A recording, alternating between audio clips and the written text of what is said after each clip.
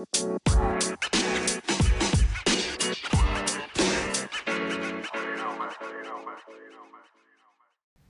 Lisa. Hey, Julie. How are you doing? Oh, better now that we've got beautiful sunshine out and it's like so nice this afternoon.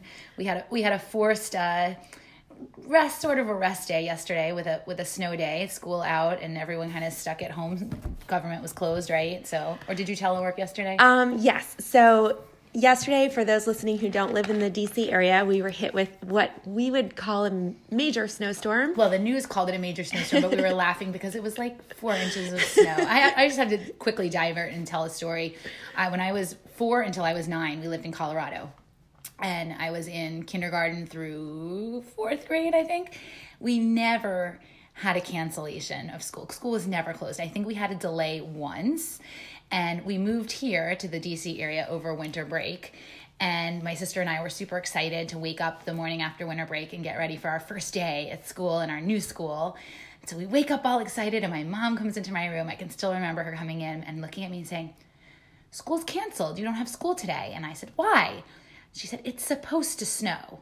So I ran to my window and I looked out the window and there were these little flakes coming down and there was like maybe a little tiny gloss of snow on the grass and there were these kids trying to sled down the hill next to my house.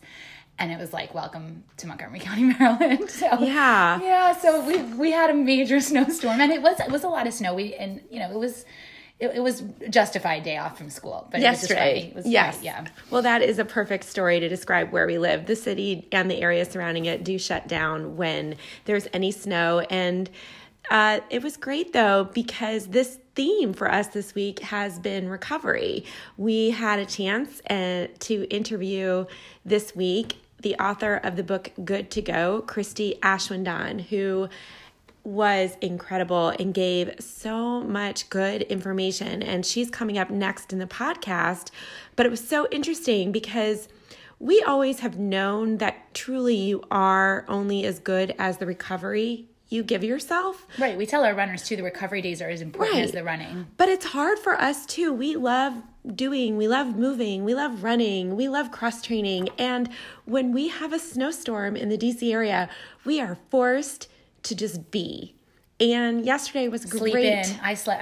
I know you got out early for a run yesterday before the snow came, which I thought was a great idea because once it came down, it was covered the roads. But I took advantage of the opportunity to sleep in, and it felt so good. So that, and we really, I don't know, I was thinking about this yesterday as I was out shoveling our driveway, and we have neighbors across the street that I like to help them. They're a little bit older, some health concerns, so I always go over and shovel their driveway too. But as I was doing it, I was thinking, I don't feel like this is so much of a rest day, but it was. The extra sleep was like so precious to me and key. It made me really feel much better. I, like you mentioned, went out early with Felix and Lisa White, and we did a run before the snow came, but I got back so early. I went back to bed. It was so great. And I think I just had Christy's book on my mind and my kids were still sleeping and I slept another disco nap. I took a disco nap in the morning and I felt like $1,000,000 yesterday. And today, maybe it's the placebo effect. I don't think so because I was so relaxed yesterday. My speed workout today felt great.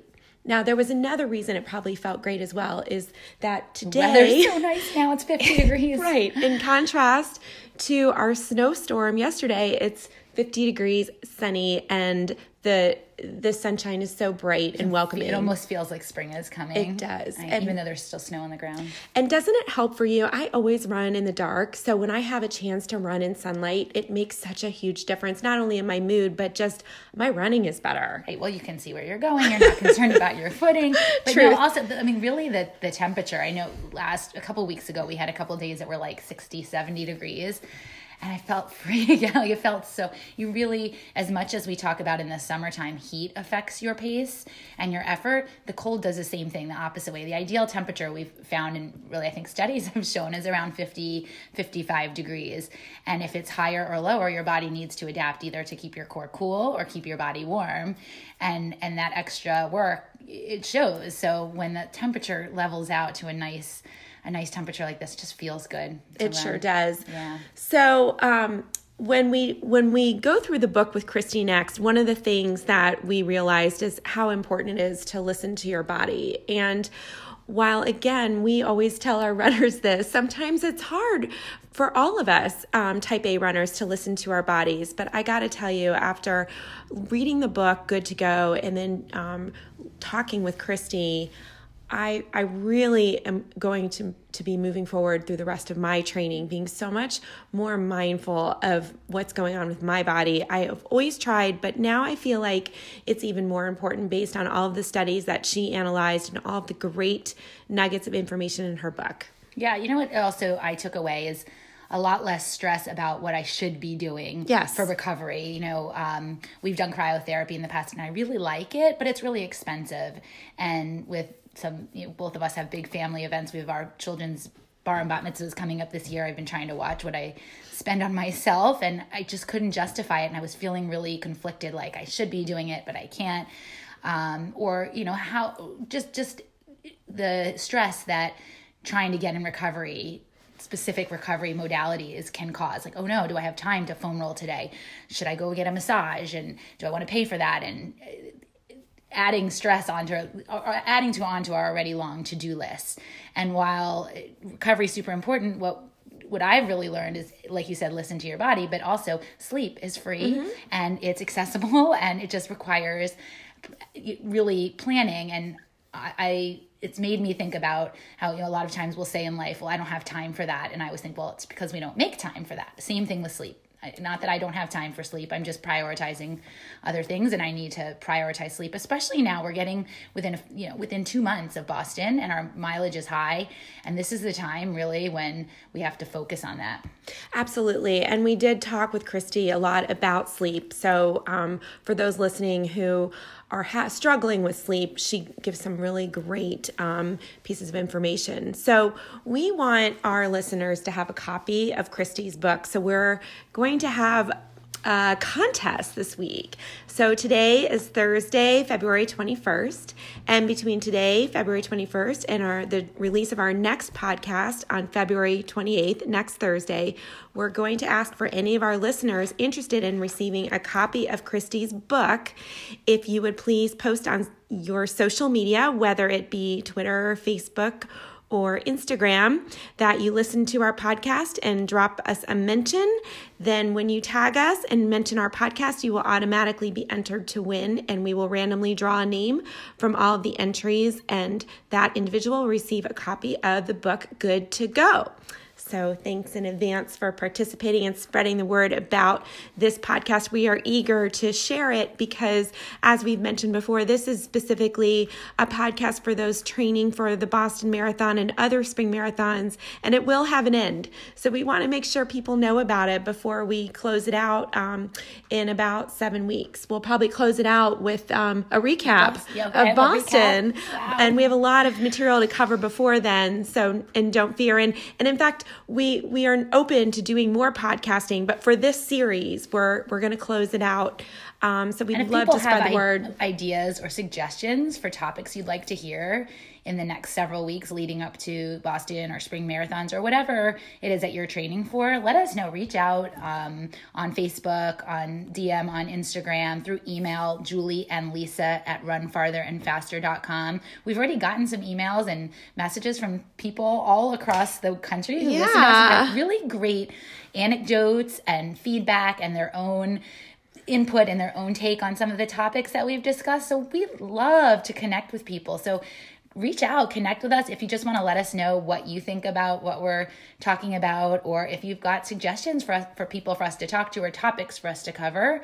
Love to hear that. That's how we best serve our runners and make sure that everyone's getting what they'd like to get out of these podcasts. Absolutely. So before we close out and get to Christy, how's your running going this week, Lisa? It's been a little bit of a hodgepodge just because of the weather and because of the school delay today. I've really, I've been saying that I kind of try to do my longer long run every other week. So last week was a little bit of a cutback, and I plan to do a longer long run this week. But you ran a race though on Sunday. I did. I ran a 5K. That's how I get in my speed work. So and how'd that go? It went well. Good. It was long. The course was long. My watch measured 3.35, which we always unfair. So let's first mention that Garmin will never exactly match up with the course. You don't run your tangents, but when you hit 3.1 and you still can't see the finish line, you know it's long. And comparing notes with other runners, we all agreed it was probably about 0.2 to 0.3 of a mile long, and it was really hilly. So talk about preparing for Boston. It was actually much hillier than Boston is.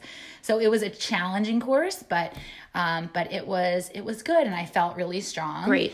And got to run with a couple of our teammates from our team and had a good race. So that's how I get in my speed work. I'm not as good as you. I run by myself. So when you run, I was talking actually to Brian Murphy, who's one of our teammates, when we were warming up, telling him that because I run by myself, I'm not really motivated or even able to get in good speed work. If I try to hit my marathon pace miles, it feels super hard by myself. Like maybe I could do it with a group of people, but I really can't. So my training runs on my own are more my stress release, my like meditation. I don't listen to music.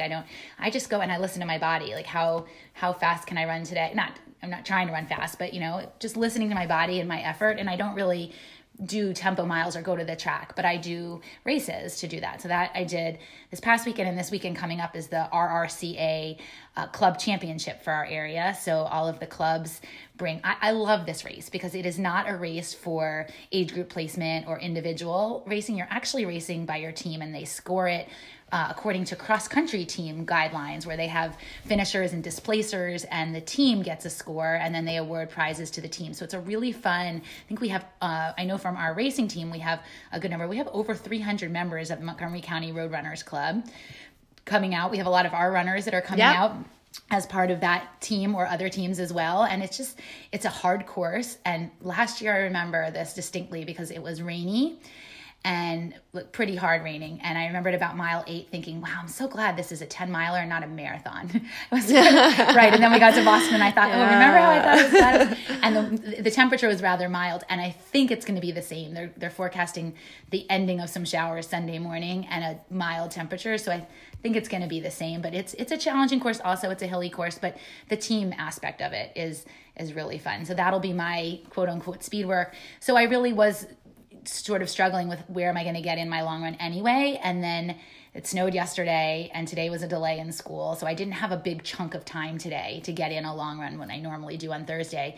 So I woke up early and did a shorter run, just a regular short, easy run this morning. And then I may tack on a few miles before RRCA just to make it a little longer. And I'll focus on getting in a good quality 20-mile run next week at some point, hopefully. That sounds like a great plan. And I think given that you're racing 2 weekends in a row, albeit one was just a 5K, I think it's really good that you're cutting back a little bit, even unintentionally this week, so you can really focus on next week's longer distances. It's just required. I had said in my head I was going to do my long run today and then recover Friday, Saturday, and just didn't work out. So I had to, it happens. It's fine. It'll be okay. So Good. just juggle things around a little bit. And yesterday I had gotten Yak tracks and never had a chance to use them. And I put them on my shoes yesterday just to try them out for a little jaunt around the neighborhood. They're great. And I actually got the Yak tracks walk because they didn't have the run at the store that I was at. And I thought, well, I'll get them anyway to see what they're like. And the walk Yak tracks actually work fine to run.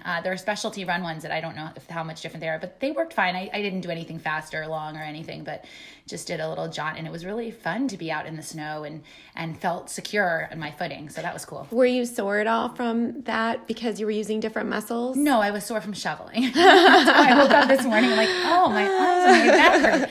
Why is that? So I was sore that. And again, even though I felt like yesterday was kind of a low key rest day, that shoveling was still some good strength training. Yeah, definitely. So I similarly had a hodgepodge of a week, balancing a lot of different things this week. And this weekend I'm not going to be able to do RCA, sadly, because I have kid commitments on Sunday morning. And I just don't generally love skipping club races because it's really fun and I'm sad about it. However, as a result, I've kind of got to figure out something to do for Saturday for my long run, and I'll figure it out. I haven't yet because my intention, like you, was to try and squeeze it in this morning. But again, it didn't work out with the weather. So for me, I usually do my longer tempo run on Thursdays if I don't do my long run that day with the MT group, and that wasn't meeting today, obviously, because the snow was melting and there probably was some black ice this morning. So I waited until I had a break in the work I was doing, and over my lunch while I was teleworking, which is so nice, I went out and did some speed work, and I did 200s today, which I don't normally do, and it felt really nice because, again, it was so nice When out. you do 200s now, do you do them on your watch because you're not at a track? How are you doing it? Well, generally when I do 200s, it's either I'm on a treadmill or I work out at the park in my neighborhood. So you know which point to which point is about So 200. I do use my watch, and I just don't stop it because it's too short of a distance. Right. So it's more about getting turnover for Yep. me. And I did my tempo on Tuesday, and that was a good workout for me. I did it with Felix, and we ran a little bit faster than MP. So I was doing about 7:30 to 7:45 around the park. So I wanted to be a tad bit faster, but that's what I had in me, and it ended up taking an hour. We did 8, which is a lot. But what I was really happy about was that we were able to talk during it for the most part. Good. It didn't feel great. Right. Like I was But it felt working. solid. Yeah, but I had the same sentiment that you just mentioned, which is, how am I going to do this for 26.2 miles? I have this every year. I've run so many Race marathons. day magic. Race oh my day gosh, magic. We every know it. year. I know. That's... But I will say that I was pretty wiped after that workout, but I felt like such a badass. So I love and hate tempo runs for that reason. I feel very accomplished after them. I dread them beforehand. That's how I feel about races. Yeah, races too. Races always. Yeah. You know, I dread them, but I feel good Yeah. afterwards. And I always wonder going into them, how am I going to be able to hold a pace like that? But it's race day magic. And a lot of our runners ask that question of, why am I running my long run slowly? If I run my long run slowly, how am I going to run fast on race day? And they run fast on race day because of, first of all, the sharpening that they're doing on their specific speed work days, but also because their fitness all comes together on race day, and they're prepared. It's a lot of adrenaline. It's part of it, but really that their fitness has been built up over the training period by building a big base of endurance, sharpening on top of it, running efficiency. But it's hard for people, I think, to grasp the concept of how am I going to run fast on race day if I'm not always running fast when I'm training. Well, there's another key to running fast on race day, and that is getting good sleep the week before race week. Now, of course, we always know that the night before a race, you have race jitters, yeah. And we often don't sleep well the night before a race. But if you can carve out time and really get great sleep the week before a big race and keep 2 weeks before you even start thinking about it, and adding even like a half hour extra, going to bed a half hour early. And keeping things as low key and low stress as possible within your control, then that also really helps create race day magic. That's a very good point, the stress. And we'll talk about this a little bit with Christy, but when we see this firsthand with ourselves and with our runners, when you have stress in your life, whether it be your job or family stuff going on or whatever it is that's going on, you may think that it's not affecting you, and you actually may think that the running is helping relieve that stress, but it's affecting your body. And that's why it is super important, especially those couple of weeks before race day, to really figure out how you can minimize the stress in your life and get that extra sleep. And if you don't have control of the stress, which many of us don't, then that's, again, how sleep comes into play, because we all know, the saying, sleep on it, it'll feel better in the morning. That's because when we're tired, we build more cortisol and we're cranky. We're cranky and we react to things that are stressful, but it's just magnified when you don't have enough sleep. So if you can't control the stress in your life, which there are a lot of things we can't control, but the one thing we can really try to is how we build our schedules around sleep. So with that, we're going to conclude our chit chat today, and we're going to throw it over to Christy. And I hope you have a great RRCA, and I hope Team MCRC does amazing this weekend. I'm excited. Well, we'll miss you, but I'll miss you too. Excited to get in a race on it. All right. And don't forget, guys, to tag us and try and win a copy of Christy's book. Next up is Christy, the author of Good to Go. Bye, Lisa. Bye. Christy Ashwanden is an editor and the lead science writer at 538. She is the author of the new book, Good to Go, What the Athlete and All of Us Can Learn from the Strange Science of Recovery. Christy is a former health columnist for the Washington Post and a frequent contributor to the New York Times. She's also been a contributing editor for Runner's World and for Bicycling. In addition to being a prolific writer, Christy has also been a lifetime athlete. She has raced in Europe and North America on the Team Rossignol Nordic Ski Racing Squad. She's a competitive cyclist and a 1600 state champion. We are so thrilled to welcome Christy to our podcast today. Thanks so much for having me.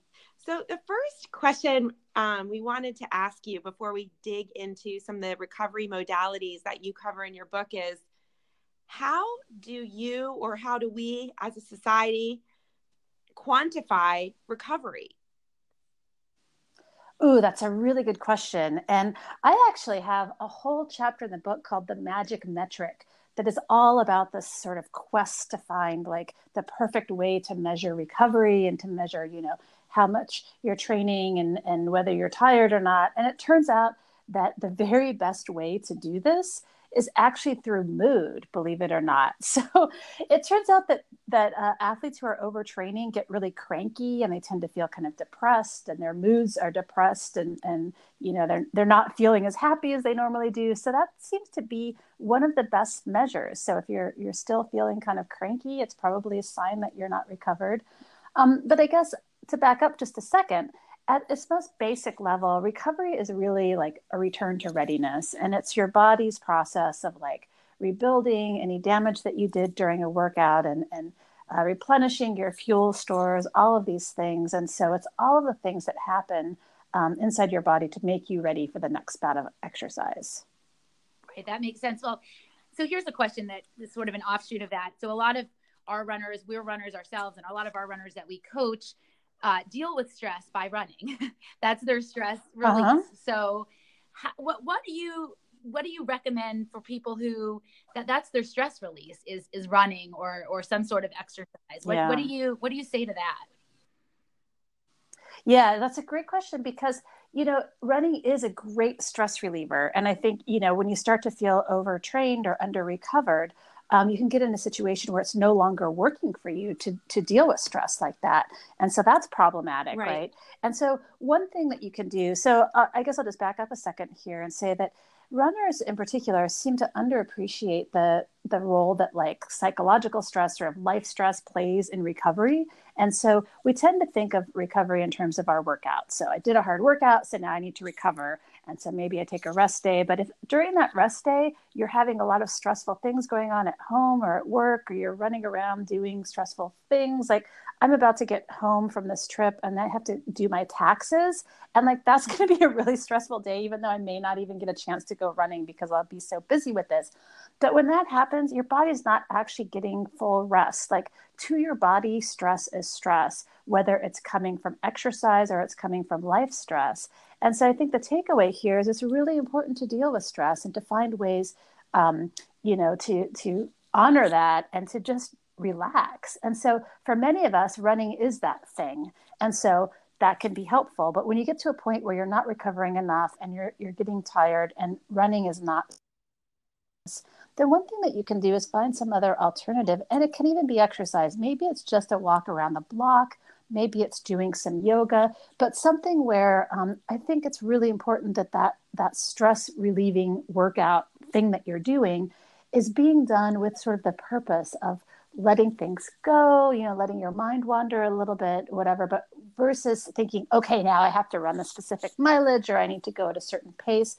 This is where you're just sort of handing things over to your body, listening to it, sort of listening to the pace that feels good, or, the distance and all of that, but really tuning into your body's needs. That's great. So this is an example where maybe leaving your watch at home or just absolutely training, whatever the workout might be, if it may be a specific workout, just if getting outside is what your stress release is maybe just leaving your watch at home or a trail run. Right. Absolutely, absolutely. And so, I think you really have to ask yourself, is whatever it is that I'm doing becoming its own source of stress? And if the answer is yes, then it's time to revamp, and it's time to, that may be taking a few rest days.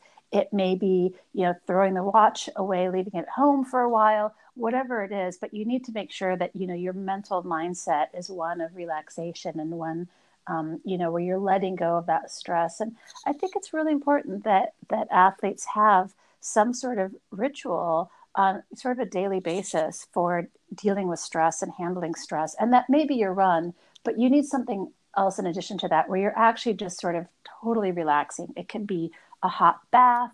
It can be, it can just be like lingering in bed for a few extra minutes in the morning or in the evening. But it's something where you're just sort of, it's almost like it's on your agenda that, okay, this is my relaxation time, and I'm going to let go of all the other things that are placing demands on my time and my body. And I'm just going to sort of have some self-care I time. really like that. I liked what you mentioned in your book about how Michael Wardian kind of fell into that when he downloaded the app Headspace, Mm-hmm. a meditation app. And that's become a little bit of his relaxation ritual, especially when he was traveling between his races on the 7 continents. Yeah, absolutely. And I talked to a lot of athletes actually who are using meditation apps, and you don't even need an app. You can get some nice music. There are a lot of resources available for people who want to learn to meditate, but it's something that can be done in short periods of time. But it's really about making that a priority. And I think that's where people tend to go wrong. It's like one of those things that you sort of mean to do, but never get around Yeah. to. And so we loved how you went through the book and reviewed all of the different modalities of recovery. And before we sort of Mm-hmm. get into that, we don't want to give everything away because we want people to read your book. There were 2 things we wanted to touch on as coaches, and you probably know what one of them is already because we're coaches and we looked at that and raised our eyebrows, and that is nutrition.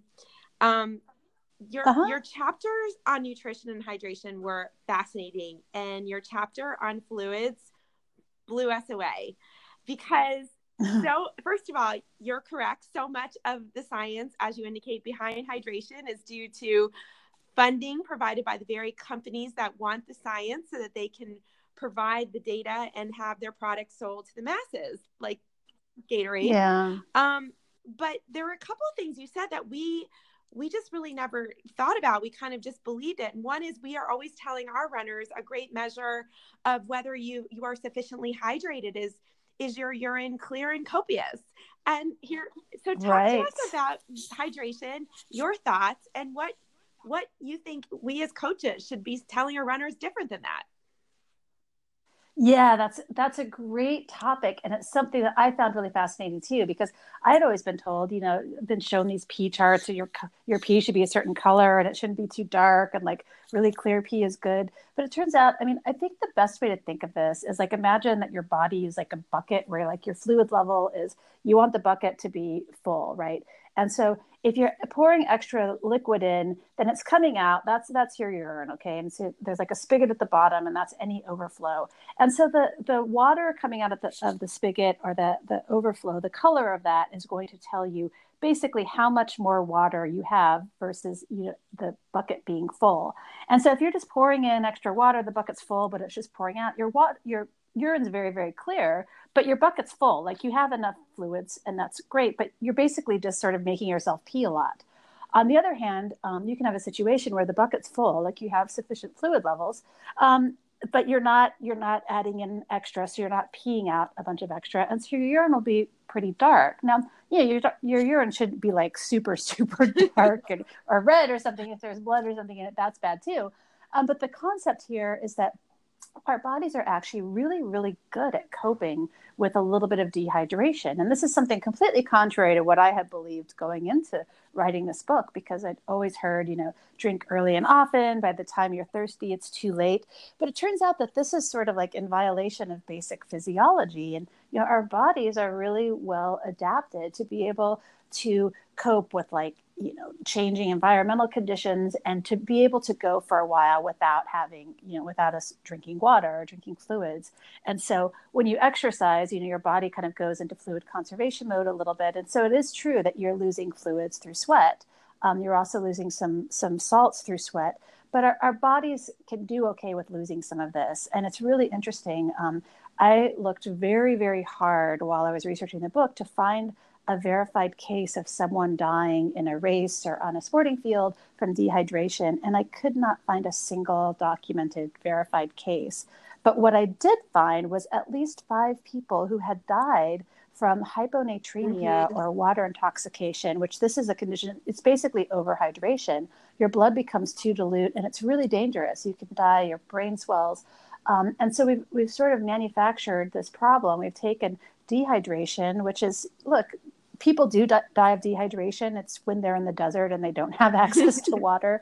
But getting a little bit dehydrated isn't going to kill you. It's not going to hurt you. And in fact, the guidelines now for like really long endurance races, for ultra marathons and things like this, are really saying that you should expect to lose some fluid weight. And if you're not, that's a sign that you may have overhydrated, and that's bad. So we're able to cope with a little bit of fluid loss. You need to drink when you're thirsty, but it turns out thirst is like a really great indicator, and it's a really good thing to go on. And so it just isn't necessary to drink beyond thirst. And while it may be smart to think about hydration and sort of plan for it, because, if you're running, I know that if I'm running on a hot day and I'm going, over an hour, say, I know that I'm going to get thirsty, I'm going to need water. So like planning to have access to it. And if I'm in a situation where I'm in a race or something like that, making sure that, if there's aid stations only at certain places, that I'm thinking about it. But I think the key here is to just pay attention to it and really know that it's something that, you're probably going to feel thirsty, and making sure that you have access to water versus making yourself drink when you don't feel thirsty. And I think we've all had this situation where, it's like a really hot day or something, and you get dehydrated and you get that glass of water and it just tastes so good. And then there are other times when you feel like, well, I should be drinking. And so you're drinking water and it doesn't really taste that good. And it's kind of sloshing around in your stomach. And then you're trying to run and it feels terrible.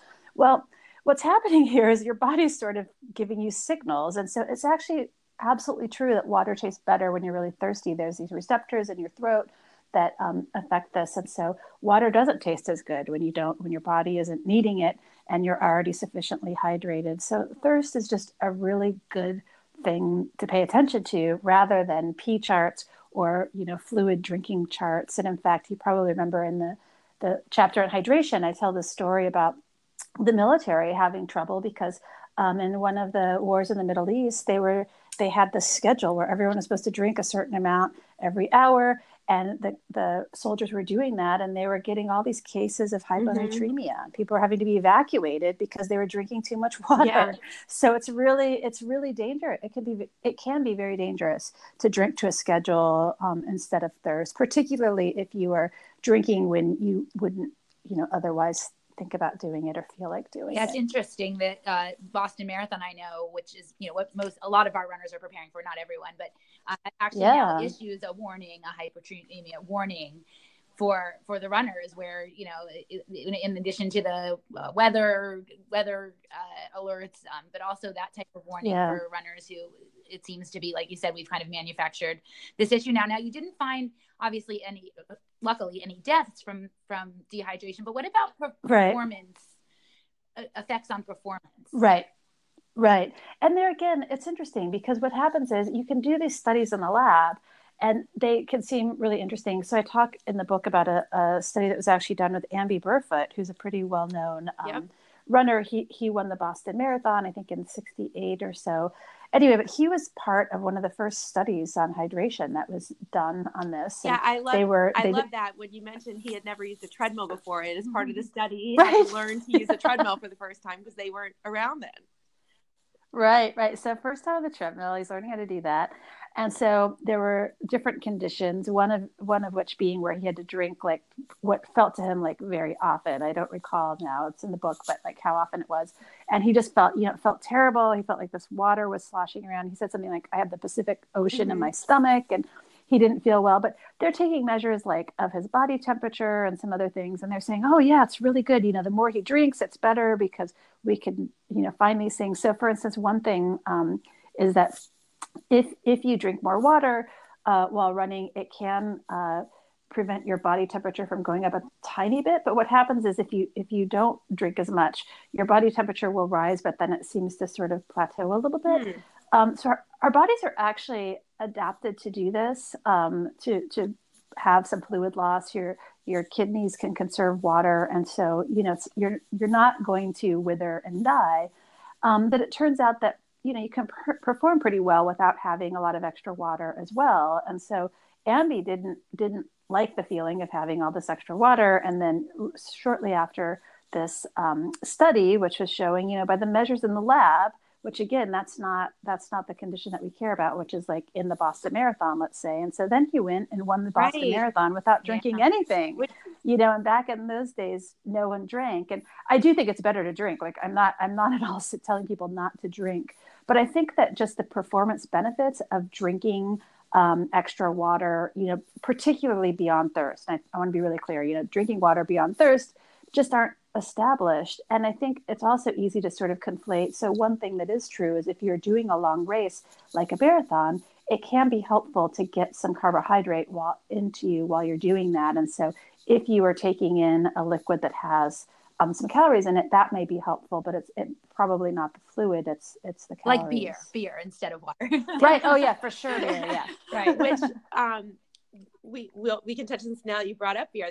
I love the very first chapter is a study on the effects of beer, and we will ask people to read the book and find out what those results were. But they are very interesting regarding beer. They were. So I like what you said though, and I think as coaches, our thoughts are, when you're running a marathon, you need to plan. So while certainly you should drink to thirst, if you're thirsty and the water stop isn't for another 2 miles, then you may need to have a little bit, even if you're not super thirsty, knowing that. So looking at where the water stops are in a race and planning ahead is not drinking too much necessarily, but also being arbitrarily rather. But Exactly. No, and I think that's really great planning. And so, there are scenarios like that where you may be not, really, really thirsty, but you may want to drink, and that's fine. And I think the scenario that you really want to avoid though is where you feel like you don't really feel like drinking and you're making yourself do it because you think that you need to. And the people who have died from overhydration, they had drank in those sorts of scenarios where it's like, okay, I'm at this mile marker, I need to drink. I may not feel like it at all, but I'm just going to force myself. So if it doesn't feel pleasant, if it feels like something you're really pushing on yourself, that's probably a sign that you don't need it. Another really interesting thing that I found out though is that it's actually I want to be really careful the way that I say this, because I don't want to sound like I'm like encouraging people to like get used to being dehydrated, but it's actually better to be slightly dehydrated than overhydrated. And it turns out that, we have this advice that's often given before a big event to like be sure to hydrate the night before and the day before, and sort of the idea is you're kind of topping off your fluids. But it turns out that you should actually do sort of the opposite, where you're just like continuing to drink to thirst beforehand and giving your body like a little bit of practice almost of conserving fluids, because then you're going to be much better adapted during the event. Particularly like, let's say you miss a water stop or something that you were planning on, your body will be much better able to cope with it, because there are these little receptors in your kidney that can go in and conserve water and reabsorb water if it needs to, if you're losing fluids and not taking anything in. And you will have more of these. So like if you aren't like overhydrating or super hydrating on a regular basis, you sort of don't have as many of these around, because it's like, oh, we don't really need these. But if you are sort of regularly, practicing not overhydrating, then you will have more of those. So you're sort of better able to cope with a little bit of dehydration. That is very interesting. Very interesting. Okay. Yeah. So the next thing we wanted to touch on was another really compelling but obvious part of your book, because it's something we preach. So go ahead, Lisa. Yeah. Well, I was just telling Julie before we got on with you that this has always been our gut. I've always had my best races. Usually it's the week after we get back from vacation at the beach, where I've slept until I woke up in the morning. I didn't set an alarm, and I got a lot of really good quality sleep. And I always have my best races when I get back from those vacations, or when I've had just good sleep. And And we've always told our runners, and we tell ourselves that it's so important. It's very hard for, especially our, we're both moms of young kids. We've got a lot of stuff going on. The people we coach are busy people who are waking up at 4:30 in the morning to get their runs in. And, we tell them, try to take a nap, and they kind of laugh at us. Yeah. Right. And we also have a lot of runners, and this happens with ourselves sometimes too, that can't sleep well at night. They say, well, I'm waking up at 2 in the morning. I don't fall back to sleep for a couple hours. And then I'm stressed because I'm not getting the sleep I know I need. Yeah. So talk a little bit more about the importance of sleep and how to get that good sleep, maybe some little tricks that we can take. And if, choosing between waking up early to run and sleep, which should we choose? That's a really good question. And I would say, it's obviously context dependent, because if every time you're feeling tired, you don't get up and do your run, then pretty soon you're not sleeping. But I would say in general, sleep is more important, because without the sleep, you can't recover and you can't benefit. I mean, I think the bottom line here is that you just have to prioritize sleep.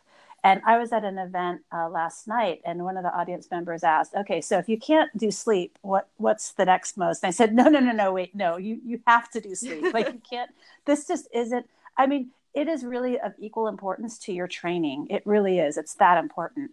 And I think that the mistake that so many people make is that they don't prioritize it, and they say, well, I just don't have time, or they sort of allow it to become the thing that is where you give, because we all have really busy lives. And particularly if you have young kids, or you're running and you have a busy job and busy home life, it can be hard to fit everything into the day. But sleep just can't be the thing that's cut.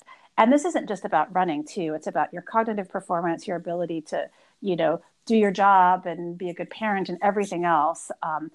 One of the symptoms of not getting enough sleep too, right, is like crankiness and all that. And none of us want to do that. So I think, step number one is that you really do have to prioritize it and schedule it into your day. Like, make that 8 hours, or, however much you need. And I think that 7 hours is like the absolute minimum.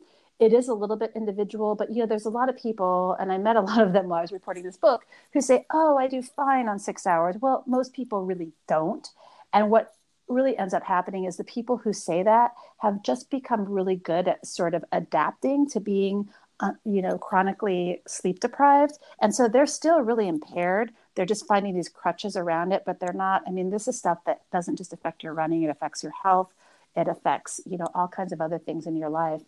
Another really interesting thing is that people who are sleep deprived, after a little while, very quickly lose their ability to notice their impairments. So they think that they're doing just fine, but they're not. And so you've done studies. Addict. Oh, yeah, exactly. It's like a functioning alcoholic. Exactly. And so they think everything's fine, but it's not. And, when they're given cognitive tests and things that are really looking at, how they're actually coping, they perform terribly, but they've sort of lost the ability to even notice, which is scary, right? Because you think you're okay, but you're not. Sure. And these people are on the roads. All of us are sleep deprived, and we're driving as functioning addicts. Not good. Yeah. And it's amazing. I just want to add one more thing here. And that is that sleep is another thing that's really important for like staying healthy as well. So like when you're sleep deprived, you're much, much, much, much more susceptible to colds and other like bugs and things like that. You just get run down.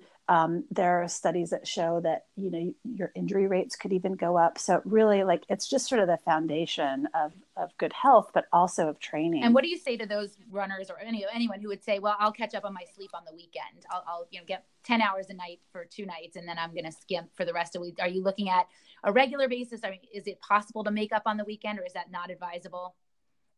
So the experts I talk to really advise against that, in part because it's really hard to just catch up in a day. I mean, unless you can like literally sleep all day or something, but even then, our bodies just don't do well with trying to play catch up. And you really, fundamentally here, you want to have a sleep-wake schedule that is regular so that your body sort of gets on a clock. That will also help with being able to get to sleep and stay to sleep. So one thing that's common with people who have trouble sleeping is that they're not going to bed at a regular time, or they're not getting up at a regular time. And so there's that. The anxiety about sleeping can also sort of feed on itself. So just doing some things, proper sleep hygiene, making sure the room is dark, it's quiet, you're going to bed at a regular time, getting up at a regular time, you're comfortable, not too hot, not too cold. All of these things can sort of add up to helping you. But it isn't something where you can just,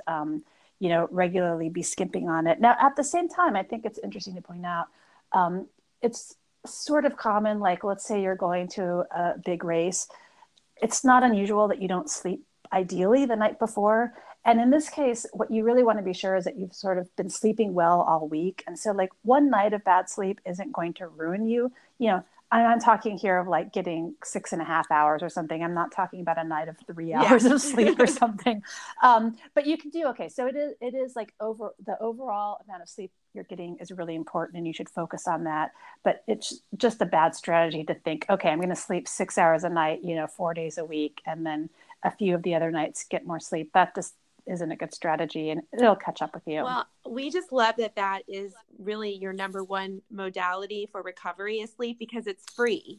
And the remaining modalities for the most part that you review are not. And while we certainly don't want to touch on every single one, we just don't have the time today. There were a couple that we wanted to touch on with you. And first of all, just for those who haven't read the book yet, Christy goes through and actually becomes a guinea pig and tries all these different modalities, ranging from cryotherapy to infrared sauna, foam rolling, and a float tank, which I loved. I loved that description. Yeah. But there was one that really also, it kind of confirmed what we'd been feeling for a couple of years, based on the fact that we work with a doctor who has really become anti-ice.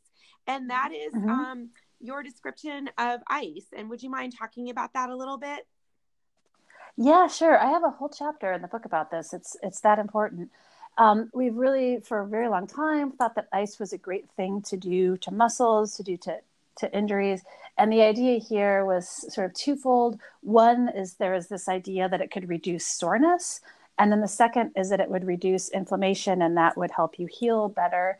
And it turns out that both of those are incorrect. So it is true that ice can reduce inflammation some, but it turns out that inflammation is your friend. So if you're training in hopes of getting fitter and faster, those hard workouts that you're doing are creating little bits of damage to your muscles. And what happens is your muscles, after you get that damage during the recovery process, your muscles are healing themselves. And the inflammation process is a really important part of this. It's how these inflammatory agents go in there. They rebuild that damaged tissue. And when you take that away, you just don't make the same sorts of improvements. You don't get the same gains in strength. There's a really interesting study I talk about in the book where they put people on training programs, and then this was like hard weight training programs. And then they would ice one limb, but not the other. And the limb that was iced, like, made fewer strength gains and like had less protein buildup and all kinds of things. So, I mean, there's some tangible evidence that icing just impairs or impedes your ability to adapt to exercise and to get a training benefit. But it also turns out that there's no good evidence that it helps with soreness either. I've always had this personal, this is completely without evidence, but my little secret theory is that icing, if you've ever iced, it hurts like hell at first, and then eventually you get numb, right? And I think, I've always sort of thought the way that it works is it just hurts so much that by the time that hurt goes away, you're like, oh, I feel so much better. Yeah.